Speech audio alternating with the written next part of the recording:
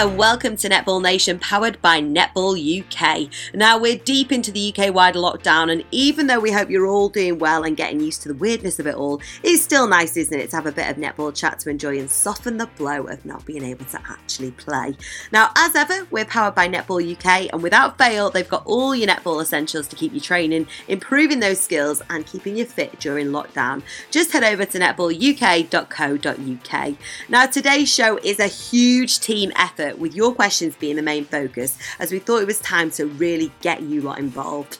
Now, we did a shout out on social media asking you to tell us your burning questions and advice for each area of the netball court: attack, centre and defence, and you certainly delivered, so thank you so much for those questions. Now, there is plenty to get through, including a very special guest towards the end of the podcast, so let's get cracking. This is Netball Nation, powered by Netball UK, your one-stop shop for everything netball. Shop now at netballuk.co.uk. Now, as always, I'm joined by the dream team that is Sarah and Mags. Hi, guys. Hello. Hello. Now, before we delve into the questions, because we've got so many to get through, girls, just give us an idea of what your views are from your window today at home. It's pretty grey out there. I mean, there was excitement this morning because it was bin day. So I've got to calm down from that. Hey, you're right, though. It is. It's well exciting because the bins are busier than ever now, aren't they? Oh, yeah. Yeah, chock-a-block round here. What about you, Mags? Well, funnily enough, a friend who lives near asked me if I would put some stuffed toys in my window for her grandchildren that are going to be walking around playing a bit of a Spot the Teddy in the Window game. So I can see the backside of Simba, Dory, and one of the 101 Dalmatians. Oh, Mags, do you know what? That just makes you sound like that creepy neighbour on the street. The one that go, she's that one that hides the toys in the window. That'll be me. Strong toy choices, that though, Max. Yeah, it is That's what I was solid. thinking. Very That's solid. what I was thinking. Right then, are you both ready for today's podcast? Yes, Yeah. Let's do this. Right then, let's talk about defenders, namely goal defence and goalkeeper. Now, they're the backbone of any team. They can become icons of the game. Jiva Mensah, Laura Geitz, Shani Layton and Casey Kapua, to name a few in recent times. But how can you become a world-class defender as well? We've had the most questions submitted for these positions, so it's clear that you lot are keen to hear what Sarah and Mags have to say about circle defence. Now, some of you may not know it, but Sarah started off her netball life in defence before switching to the centre court. So, Sarah... I didn't know you knew it, to be honest. Well, I do, Sarah. Hey, I've got plenty of time on my hands to do my research. So, can you quickly describe the key roles for both positions? It was a good job we got sent these questions beforehand, because I would have been a bit stumped had I just had this thrown on me. But I've tried to keep it to like 3 or 4 points for each position, because I think it's, like we said last week, it's really important that people are aware of their key roles, but also that you're not just trying to think of 85 things you've got to do at once. So for keeper, I think it's important that they turn over ball and restrict the space of the goal shooter. They're really the voice in the defensive end, so they need to be constantly communicating with their goal defence, with their outside defenders as well. They're often the gobby ones, and you kind of need that from them. I don't say anything. I used to be a goalkeeper. See, point improvement. Indeed. And then defending the shot, getting into the shooter's head, trying to win ball off the shot, and then boxing out for rebounds, for me, are the key things for the keepers. Oh, it's very concise, Sarah. You can tell that you've worked on this. Thank you very much. Thank you. Now then, now that you go on. Sorry, goal defence. I've not done goal defence. Oh, sauce, go on. Again, turning over ball and restricting the space of the goal attack. Working within the unit of the 4 defenders, so goalkeeper, goal defence, wing defence, centre, all need to be working together. It's not an isolated job. Responding to the mouthy goalkeeper who's telling you where to go. And then doing an attacking job as well. Quick transition onto attack, always being an option and a backup for your attackers. Sarah, thank you very much. Cheers. I feel like we should just get that clip out and save it. That was very, very good. Now, over to you, Mags. You've got a lot to live up to now. What are your top tips on defensive back lines? How should we set up, and what's the best way for a defender to improve the fitness? Oh, right. Well, I would always advocate that the goalkeeper has to have at least 2 options. 3 if you want to include the centre. I would always set up with the goal defence opposite the goalkeeper on the same side, quite short, with the ring defence on the other side of the circle, but maybe just hugging the circle edge or somewhere near it. And if they can't get it out to one of those two, then you've always got the centre who can come through. So you've got like 3 options there. And how can they get fit? Make sure they're in full fitness. Well, I mean, they do exactly the same as anybody else does. I don't think it has anything really to do positional wise where your fitness is concerned. But specific things that they can do is just working on long and short. So short would be really small space that they work within, maybe, 3x3, 4x4, working in old money of feet, and just doing lots of changes of direction, maybe dropping onto reaction balls as they're doing it, keeping the head up, aware of where the ball is. Then you could bring a player in with them into that really small space, set them some sort of a target that they've got to restrict the goal attack from getting the ball, maybe over a 30-second, 40-second period. Then also work on straight lines, because we like the goalkeepers in particular like that ball that gets delivered into one of the pockets. So learning how to sprint out on straight lines, the timing, the vision, not going too soon, because if they are one-on-one in the circle with a shooter, set off too soon, goalkeeper, and we know what's going to happen. That ball gets delivered straight into the goal. So straight line drives with a change of direction in it as well. Mags, I mean, Sarah set the bar high and you've certainly lived up to it. Thank you very much. And thank you very much, Queenie, for that question. We shall move on now to a question from Gemma, because we've got so many of these to get through. To zone or not to zone? That is the question. And how on earth do you build it up so that it becomes second nature? That one's for you, Mags. Oh, the dreaded zone. Oh, yeah. Good luck on this, Max. Dun, dun, dun. It's such a difficult one to do. I mean, if you've got a team who can do it really, really well, they just take up all the space on the court and just steal ball for fun. And we know what it's about. It's about restricting the options, making the opposition think they've got all the space in the world to run and put the ball. But what invariably happens is most teams struggle with the structure and it just breaks down. And if it breaks down, that's when teams that can then score goals off you really quickly and really, really easily. I think what people kind of overlook in a zone is they think you just sort of stand in a space and then you wait and you kind of pick up anyone who comes into that space. It's much more active than it looks.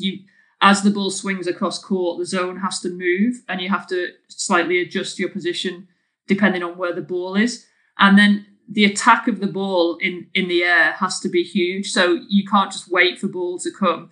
People have got to go and win it. And I mean, famously, the Silver Ferns are probably the best zone defenders there are. But it's really difficult because if one person isn't doing the job, like Mike said, the whole thing breaks down. So it's a true kind of team defense. I think what most people are used to seeing are the 4 at the back that do the box kind of a zone. But for that to be effective, you then need your middies in front of all of that have to be able to respond super quickly to wherever the ball is. They've got to be moving on every single pass, trying to shut down all the short options, also responding to us gobby defenders at the back that are shouting and screaming at them, move left, move right. Then your back ones are constantly having to reposition to go what Sarah says, looking and hunting for any ball that's sent a little bit too high or sent a little bit too long. And also have the shooters that they've got to consider, because they'll probably be at least one of them will be right at the back of all that, just kind of looking like they're free and on their own. So, it's constantly moving, constantly readjusting every couple of seconds. And one player out of position, the whole thing breaks down. So they've got a lot to think about, but how do you make that become second nature, Mags? Is it just a case of practice, practice, practice? Do you know what, Emma? Sometimes they say make it second nature. Sometimes I find that the defence isn't good enough to start off with. And by that I mean, some people try to run, before they can walk. So you need to start building it up by being strong on your 1v1 defence in the first place, before you even start looking at a zone. There's things you can do. You can introduce skills into your training, into your drills, like for your goalkeepers and goal defences, communication and switching, For your middies, get them doing drills where they've got to step up to the plate to stop them progressing and work out how to shut down the short passes, cutting through the line of the ball, and also communication and switching for them. You need to introduce intercepting drills because ideally that's what you want to do, steal the ball.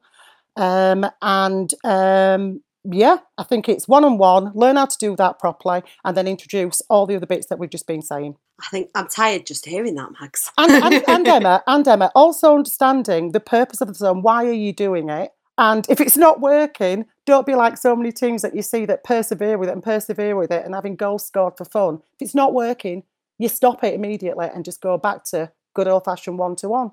Yeah, change it. Right then, back to Sarah. You've been quiet for a bit there, Sarah. This time it's a question from Claire J. Rich. She says, what's the best way to defend a tall shooter? I'm 5'6" and I've always played goal defence, goalkeeper, but find it so difficult as I keep coming up against taller shooters. Yeah, I mean, obviously it's hard when shooters have got a height advantage on you, but I think it's then about being smart rather than trying to out-jump them necessarily. It's trying to confuse the space for the feeder, so constantly moving around them as the ball's let go into the air, rolling from the front to the back to prevent that shooter having the back space. And also giving yourself a little bit more space. So, just sitting tight one-on-one against a tall shooter is their bread and butter, really. They want a strong hold on you. They want to be able to post up and offer for ball. So actually give them a little bit more space, make them a bit nervous about where you are, and also then putting that doubt into the feeder's mind that, how high they need to put it, because sometimes you're just giving them a measuring stick by standing straight up against the shooter. So basically, you use your mind, work it out, and play clever if you know that they've got a high advantage. You've got to play clever if you're a little bit shorter. But we've seen it, at the highest level where shorter defenders can still do a really good job on tall shooters. So it can be done, and it's more about getting in the minds of the feeders and the shooter themselves and breaking down that connection. And if all else fails, stop the ball before it gets there. Oh no. We all know how you play, don't we, Sarah? I knew exactly what she was going to say when you started talking, Mags. Now then, we're going to wrap up this opening segment with the final question for Mags from Emma Beanies. Emma, thank you for your question. It says, any tips on how to get your nice players to have more aggression and fight for the rebounds? I think we need to ask Sarah that as well, don't we, based on what she just said? What would you say to that, Mags? Do you know what? I think from my experience, 99.9% of all netballers are nice off the court. It's just sometimes when they come onto court and they sometimes get a little bit of red mist. But I think it's about their mindset more than anything else, more than being aggressive, and about being mentally and physically ready to do battle. So, as a coach, you could raise the level of the physical intensity in training, a little bit more movement for them. I don't know, 1v1 drills that requires the individual to come out with the ball, and they have to come out with it all the time. Maybe say 6 times consecutively, and you don't stop until you come out with the 6 balls. You could even raise a trash talk in your own mind, about that's my ball. It's you're in my circle. That's my space. I'm a tiger, not a pussycat. Yes, Mags. That sort of stuff. Or, invasion games, really, where, you may be, one person going up against a couple of other players and, you've got to turn that ball over within a certain amount of time. Or you can do it as a 2-3. You can build it however you want. And in respect to your rebounds, if height's not an object and you're both the same height, if you're the defending keeper or goal defence, you should be nearest to the post anyway. We talk about boxing out once the shot or the ball has been released from the shooter's hands. Box them out by turning your back on them, holding them up, and then it's just a strong drive to that post and get up there and get the ball. Both hands, be strong and positive. Yes, Mags, thank you. Sarah, have you got anything you'd like to add to that? No, I think similarly, what we've found is what players don't really like is the sort of like body-on-body physical contact. So trying to get players used to that by forcing them to do it, but in sort of progressive ways. So we'll use tackle pads quite a lot, like making players sort of body up and contest for things in a one-on-one scenario, and then take the tackle pad away so that, that level of aggression you just take into a proper game scenario then. And it is about getting comfortable with that. You know, it's not a normal sort of everyday occurrence that you're so much in somebody's physical space and that you sort of like physically contesting with them. So you do have to get used to it to an extent, and then it just becomes second nature. Thank you very much for that. Right, we've got so many more questions to get through. But first off, don't forget that you can get in touch with us or any of our Netball Nation family if you've got any questions or comments that you'd like to add. You can tweet us at MyNetballNation or drop us an email, hello@mynetballnation.com, and we'll do our best to cover these in the next episode. Right then, it's not quite time for our special guest, but it's your time right now, Sarah. This imaginary red carpet is all yours. The centre court, the glue to the team, the area where the ball needs to get through to convert a defensive turnover to a goal, the not so glamorous role of wing defence, the centre who controls the all-important centre pass and bridges the play between attack and defence, and wing attack, the key role to feeding the shooters. Mags, how would you describe each of the three centre court positions to someone who doesn't know netball at all? Imagine we're aliens. Okay. Nanu. Okay, so very, very simply, the court is broken down into 3 quarters, and every player has a specific... If it's three, it's a third. Oh my God! Yeah, I am an alien. I don't want to be that person, but it's No, Sarah, it was so needed. It was so needed. Apologies, listeners. I've only played the game for about 50 million years. 3 thirds. So let's start with wing attack. A wing attack can go into 2 thirds of the court, which is the centre third and their own attacking third. They're one of the 4 players who can receive a centre pass from the centre. They cannot enter their shooting circle because that would make them offside, and they cannot score goals. And one of the main aims of the wing attack is to feed the shooters and to link play within the attacking end of the court. That's predominantly with the centre goal attack. Thanks, and goal shooter. And then centre. The centre can go into all 3 thirds of the court, but can't enter either goal circle because, again, they'd be offside. They start each centre pass by being stood in the centre circle with at least one of their feet inside that circle. And, again, they can pass the ball to any of the 4 positions that are allowed to go into the centre third for the centre pass.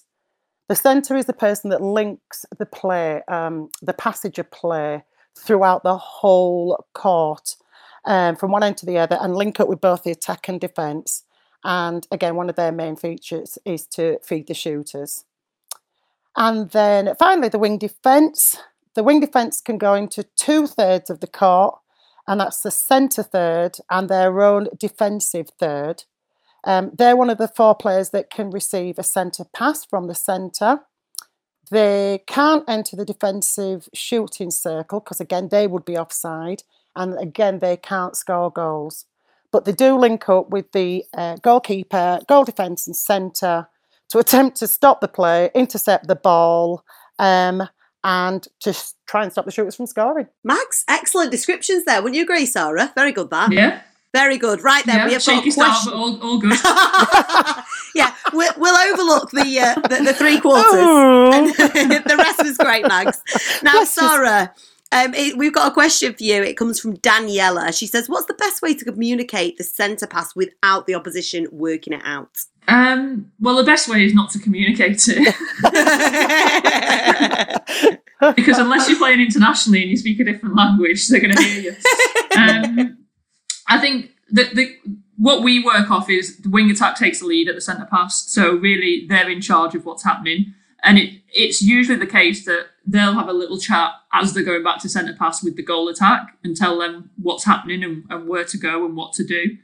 But I think the key to it is to practice your different centre pass setups enough to allow players to decide what's happening. And that's based on, what defence are doing. So if the defenders are putting a 3 over, what can we do to break that? If the defenders are going 2-on-1 on your wing attack, what are we going to do in that scenario? And also, when everything turns to custard, what's your go-to centre pass? So, what's the one that you feel really comfortable about and, you feel the least amount of stress around?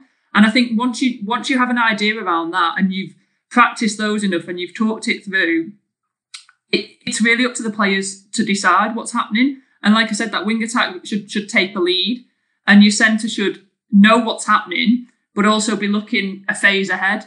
So if I'm standing in the centre circle looking at my wing attack, goal attack, trying to get free, I'm also looking what side is my shooter on.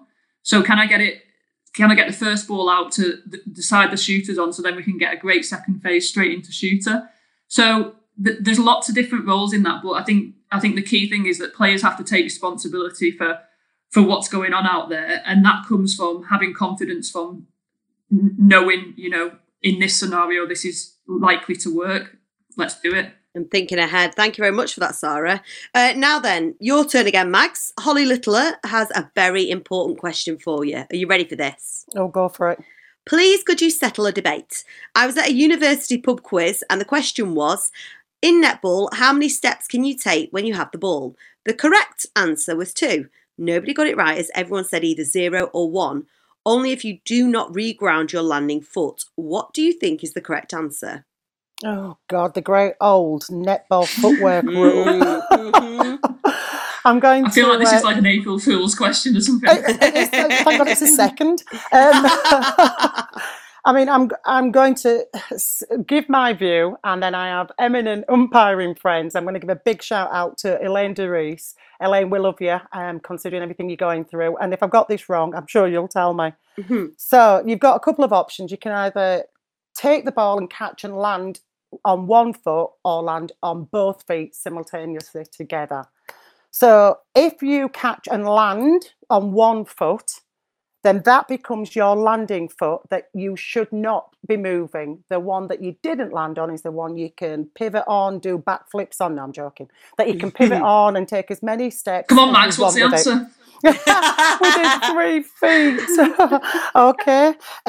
2 feet land two-footed. You can move either foot, landing foot. I'm going to say it's 2, because the landing foot is 1, and then the step forward could be your second that you can do. Would you agree with that, Sarah? See, I've got no idea. We need Gary Burgess on here, don't we? He can't be busy. I would have said 1, but then I guess it depends if you, like Mike said, if you count your landing foot as a step or not. Well, do you know what? Do you know what, Holly? This is great. There's your answer. 100 years of netball experience and no one's got a clue. It sounds like Sarah and Mags wouldn't do any better at your university pub quiz, so I hope that helps in some way. Anyway, right then, we're going to move on to Lucy Pollock's submission now. Sarah, this one is for you. How do you shut down someone in the mid-court who's faster than you? I feel attacked by this question being directed towards me.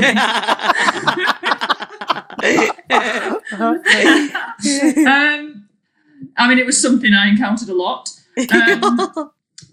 Again, like similar to when you're shorter than a tall shooter, you've got to be smarter than them.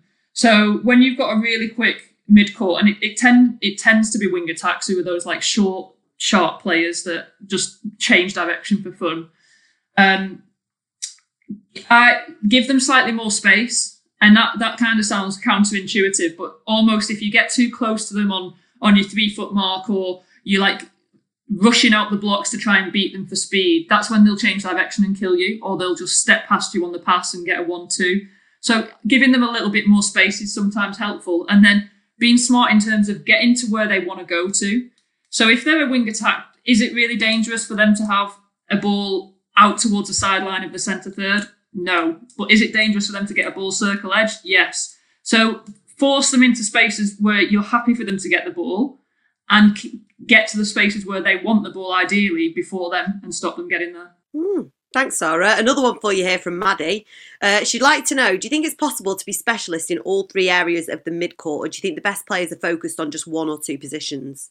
I was thinking about this, and I don't really know many players who've been able to play all 3. I think if you look at the current crop of players, you've probably got Laura Malcolm can do a decent job at all 3 positions. I think Serena, isn't there? There's Serena, she can do across all 3. So Serena can, yeah. Although don't ask her to play wing attack because she'll probably punch you. I mean, even Jay Clark can play wing attack, but again, it's just not really very natural for them. And I think that really the only person I can remember playing all 3 and kind of being happy to play all 3 is Olivia Murphy. I can't really think even internationally of people who've gone across. Laura Langman has done it, But again, she wasn't a massive fan of wing attack, I don't think. So I don't think it's normal for people to play all three equally well, and I don't think it's necessarily that possible to do. But it's definitely a good thing to have, particularly like at Super League level at the minute with squad sizes going down to 10. If you're a player that can offer 2 or 3 positions, you're really handy to a team. But 1 or 2 positions as a rule you'd stick to. Yeah, I mean, I was struggling with 1, so yeah, 1 or 2 in your grand. Right then, Mags, this one's from you. This is coming from Beth Kyle. She's got the final centre court question for you. What's better on the centre pass, arms over or double up on the wing attack, goal attack? She says she's 5'1". Oh, I could put her in my pocket. I'm presuming that she's kind of saying that she's coming up against centres that are a lot taller than she is. And so would it be better or maybe she's the defending centre? Defending centre, yeah. She must be... if she's not going to be able to cover that centre pass, that first phase ball that's coming out, then I would kind of give her the advice that maybe she does need to maybe drop back a little bit. She doesn't have to do the 3-foot stage 2 mark over the centre ball. She could actually put herself 4 foot in a space where she thinks that the wing attack or the goal attack is going to move into, and kind of mess up that space a little bit, so it makes the attacking centre have to really be careful with the placement of that first ball. Thinking about dropping back, yeah, it's absolutely fine to drop back onto either the wing attack or the goal attack and do a 2v1, but that then brings in a whole heap of other issues then for your second phase ball, and where do you put yourself, because a lot of people don't do that very well, cover the first phase but not the second. And then also, very similar to what Sarah's just touched upon, a tactic could be, just let them have that first ball, especially if they're taking it wide and not going towards goal, and then think about what you're going to do to shut it down moving forwards. Oh, thank you very much, Mags. Right then, we shall move on now to the shooters. Sarah, can you just tell us quite briefly and concisely what the goal shooter and goal attack roles are? I mean, key role for the shooter is obviously to shoot the goals, and you want a good high shooting percentage from them. What is a good high shooting percentage, Sarah? Well, I mean, at Super League, we'd look for anything above 85% as being a good shooting day. The more kind of tall shooters we're seeing, and the closer to the post you can get, the more we're seeing percentages in the 90s and 95s and ridiculous percentages. So, wow. Yeah, I mean, it's kind of going up and up, but I think anything above 85% is a pretty decent day. And then high availability for ball. So it depends who you are. Like we're saying, if you're a tall target shooter, you want to have strong holds. If you're a shorter, more mobile, rotating circle, then, getting ball side and being available for ball when people are ready to give it to you. Either way, you need to have high availability for ball and rebounds. Like a shooter who can rebound's lethal. You remember Peace Plaskovia in the Super League, her rebound percentage was crazy. So actually, then if the shots you are missing, it doesn't really matter because you get your own rebounds. Thanks, Sarah. Right then. Oh, sorry, didn't do goal attack. Oh, goal attack. We got caught up with shooters there. Go on. They'll all be stamping the feet and having no offence, goal attacks. It's just who you are. She's just going to offend you further. No offence, I'll just give you some more. Again, 85% plus shooting for goal attacks is really good. For them, the feeding accuracy is also important if they're going to feed into the shooter, along with their centre pass availability. So yes, the wing attack takes the lead, but it doesn't mean that they're going to get every centre pass. It means sometimes they're going to be like, off you go, goal attack, go and get it. And their connection with the goal shooter. So understanding, if it's a mobile rotating circle, who's initiating that rotation, where you're going when, and likewise, if it's more of a target shooter, what's the goal attack's role? Are they going to hang out and not go in so soon? Are they going to sweep the front of the circle? And then it's always nice to have a goal attack that defends. Rare, but nice. So it's a nice commodity to have. It is. It makes such a huge difference when your attackers win ball. Yeah, it does. And it gives everyone a lift because it's so unusual. Right then, thank you very much for that, Sarah. Now then, we're going to move on to a question from Does My Netball Look 40, who sent us this on Instagram. They've said, how would you coach someone to be more explosive or dynamic that isn't naturally?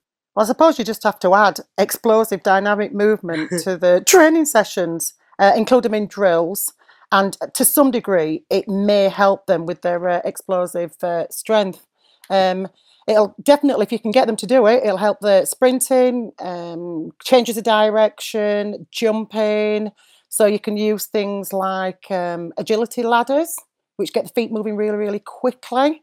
Circuits that we use with cones, that seems to be a really popular one at the moment. Just set out whatever circuit, can keep it really short and tight with cones. Straight line drills. Reaction drills, ball and wall, so get somebody to throw it or do it yourself, or a crazy catch, so you never know where the ball's going to go. What else? Timed drills, or make it a race, so that they've got to do these skills and drills against each other. And I think the Aussies and the Kiwis have got some really good videos online showing you just how they do their quick, explosive, dynamic movements. That just you can't believe how quick their hands and feet move sometimes. Thank you very much for that, Mags. Now then, I think we've made you wait long enough for this week's guest. She coached England to Commonwealth gold in 2018 and Manchester Thunder to the Super League title in 2012 and 2014. Drum roll, please, girls. Please welcome. It's only Tracy Neville. Hiya, Tracy. Hello, you okay? We're all good. Thank you so much for taking the time out of your day, because we know you're a new mum and we know that basically your partner's come home to take the baby off you while you do this, so we'll be as quick as we can for you. But first up, how's it all going? Because little Nev's nearly a month old now, isn't he? I know, I just cannot believe he's probably been born in the most trying of times. Obviously, we struggled to get him, and then now with all this that's happening, I suppose in a way it does give us quality family time, but it's really sad that we can't see my grandparents like my mum and my other family, but at the end of the day our safety is more important, and that's what we're prioritising at the moment. But it is really, really tough for mum. Oh, I bet it is. Well, send her our love. And one bonus for you with having a newborn is that you're not going to be bored, are you? You're certainly going to be busy all the time, Tracy. Well, exactly. And I think my brother-in-law said to me, you're the only person that could put everyone on a maternity leave at the same time. When I'm back, I'll tell you when I'm finished it, and then we can all start netball again. Oh. Yay! Are you missing it? Are you missing netball, Tracy? I tell you what, being isolated, because obviously because I had a C-section, I can't drive either. And obviously I think one thing I've really missed is working. Oh, yeah. Well, it's such a big part of your identity as well, isn't it? Yeah, I don't think it's more that. I think it's more the interaction with people. I think that's something that you really miss. Just doing something different that's not revolving around feeding, sleeping, and then trying to get through the night with as much sleep as you can. So I think it's just having some like mental stimulation as well, that you're thinking about other things, and it's an exciting time for netball as well. So you don't want to obviously miss out on that. Exactly. How do you see the Super League panning out after this long break? I don't know. Obviously I've been quite open in the feeling that I do think we should run the league. I think to go to miss this season or to not play any more matches would be an absolute travesty, not only for the franchises but for netball when we're trying to keep it on the rise. There's no live sporting events at the moment happening, and obviously planning for a day one is obviously going to be difficult, obviously because people's health and safety are the most important things at this time. But I think with to get our players ready for major competition and international season, I think slick wise, I think we need a season, a domestic season, for whatever shape that looks like, and I do think we should play the full season. Well, let's just hope that happens. We've had quite a few questions come in today. Mags and Sarah have been put under the spotlight. Are you up for answering a few, Tracy? Yeah, of course. Depends what they are, though. Well, I think they've been kind. They've been kind. Who's it from, Bayman or from? They're not from me. They're not from me. So you're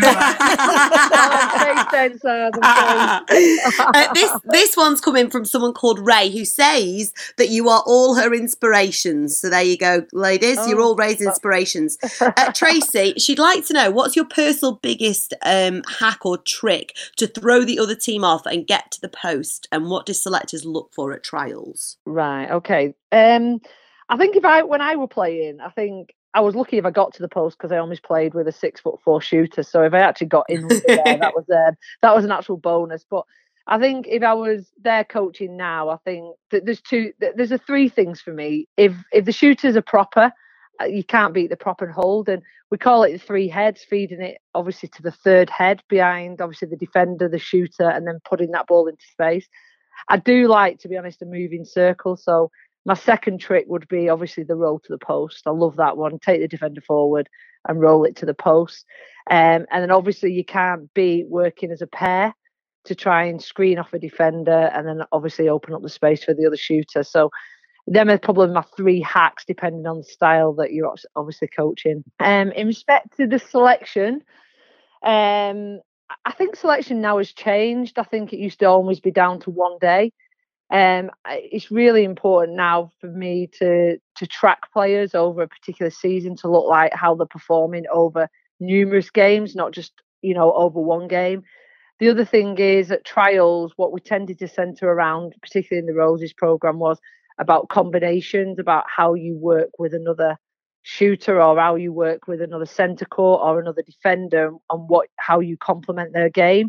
And I think with it being a team sport, I think individuals now that's really difficult to look at because someone who's individually talented may not fit in your team. So for me, it's like a jigsaw piece and working at who works well with different combinations and complements other talented players around them. Yeah, so it's all got to work together. Thank you for that, Tracy. There you go, Ray. Your question answered. Now, the next one is from Faith, who asks, if you're having a bad game as a shooter, say lowish percentage, missed a few sitters in a row, how do you not let it get you down? She says commentators often draw lots of worried attention to shooting stats. So what do good coaches and teammates say to shooters when they've had or are currently having a shocker?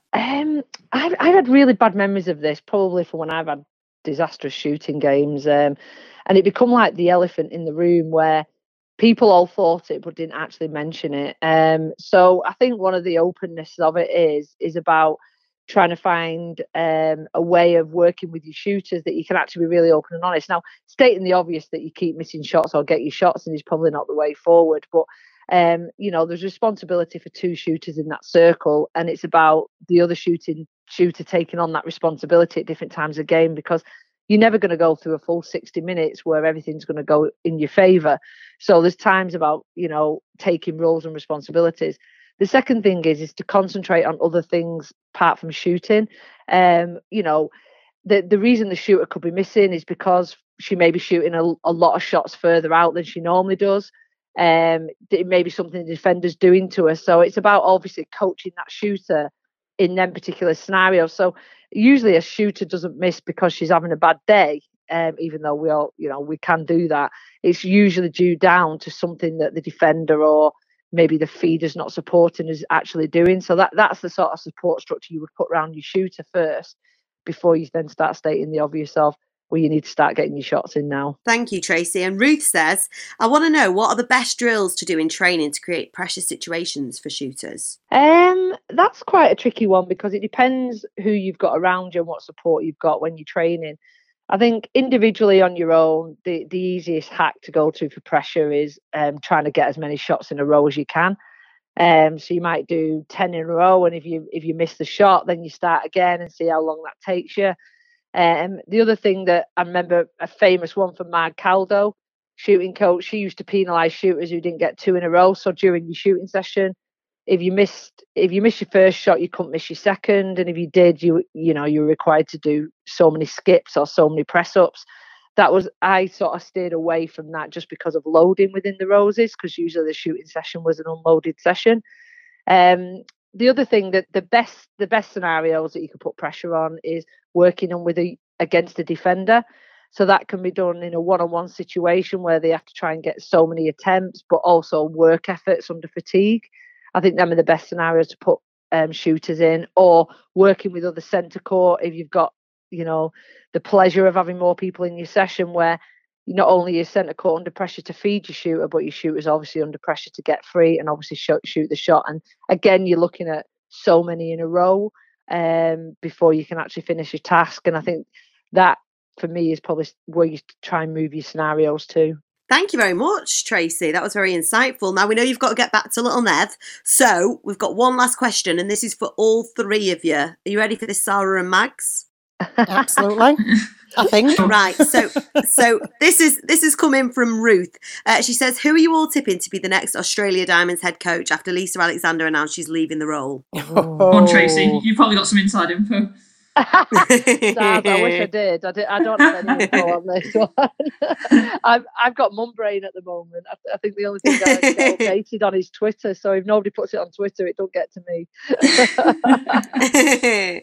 Is there anyone though that you can see getting it? Saz, you've probably been coached out there probably a lot more. Yeah, I mean, I think there's a lot of coaches who could get that job. You'd look at Julie Fitzgerald at Giants, and if she wanted to do it, that might be an option. I think a lot of people are talking about Simone McInnes doing it, who's at Vixens at the minute, and I think she'd be quite a popular choice. But it's hard because I think they've obviously got 8 Super Netball teams, all coached by Australians. So you've got kind of 8 candidates there, and no one really knows who's going to get it, I don't think. Max, what would you say? It's very much like Tracy said about there's just lots of chatter on social media. I think another name that was thrown in there was the general manager at Magpies. Is it Jane Woodlands Thompson? Because she'd done some work. She was a specialist coach for Nolene over in New Zealand, and she's not coaching an SSN team at the moment. So that brings us back to, can they do a big job like an SSN team and coach a national team? And then Vicky Wilson, that's another name that's been thrown in there. You know, she has been assistant coach at the Silver Ferns, and she's also been the head coach for Fiji. So it'd be interesting to see what happens. What do you make of that, Tracy? I'm going down the lines of obviously Sars and Mags on this, because I think Australia have always employed an Australian coach, so to look further afield than Australia would be ignorant. The other thing is, I think the next Australian coach that comes in, it's trying times for Australia now. You know, it's probably one of the most difficult times, obviously, with unlimited players in that SSN team. A lot of the key positions are being taken by, obviously, foreigners. So the person that has to come in has to make a difference and cannot do what the previous coaches have done, and that's just take them as just a national team. And I think that'll be a real tough job for anyone. Obviously, everyone's going towards Simone McInnes because she's probably the long-serving SSN coach within the league, but there's some fine coaches out in Australia, and there's obviously Rosie Lee Jenke up in Queensland as well. So yeah, I think it will be fun times, but I don't think the application's gone out yet. So normally netball gossip starts when the application goes out. Yeah, well, we shall wait and see. Thank you very much for that, guys. And thank you, Ruth, for your question. Tracy, we will let you go because we know you've got little Nev to see to. Thank you so much for joining us on Netball Nation, Tracy. No worries. Thank you for having me. Take care. Bye-bye. Bye. Bye. Bye. Thank you. What a great guest to end on that was. Right then. Thank you so much for listening to Netball Nation, powered by Netball UK. Remember, you can send all of your questions in and listen to our podcast over at mynetballnation.com and on all of the social platforms at mynetballnation. Until then, keep netballing it as much as you can at home, and we will see you next time. Thanks for that, girls. Welcome. Bye. Bye. This is Netball Nation, powered by Netball UK. From local league to Super League, they've got everything you need.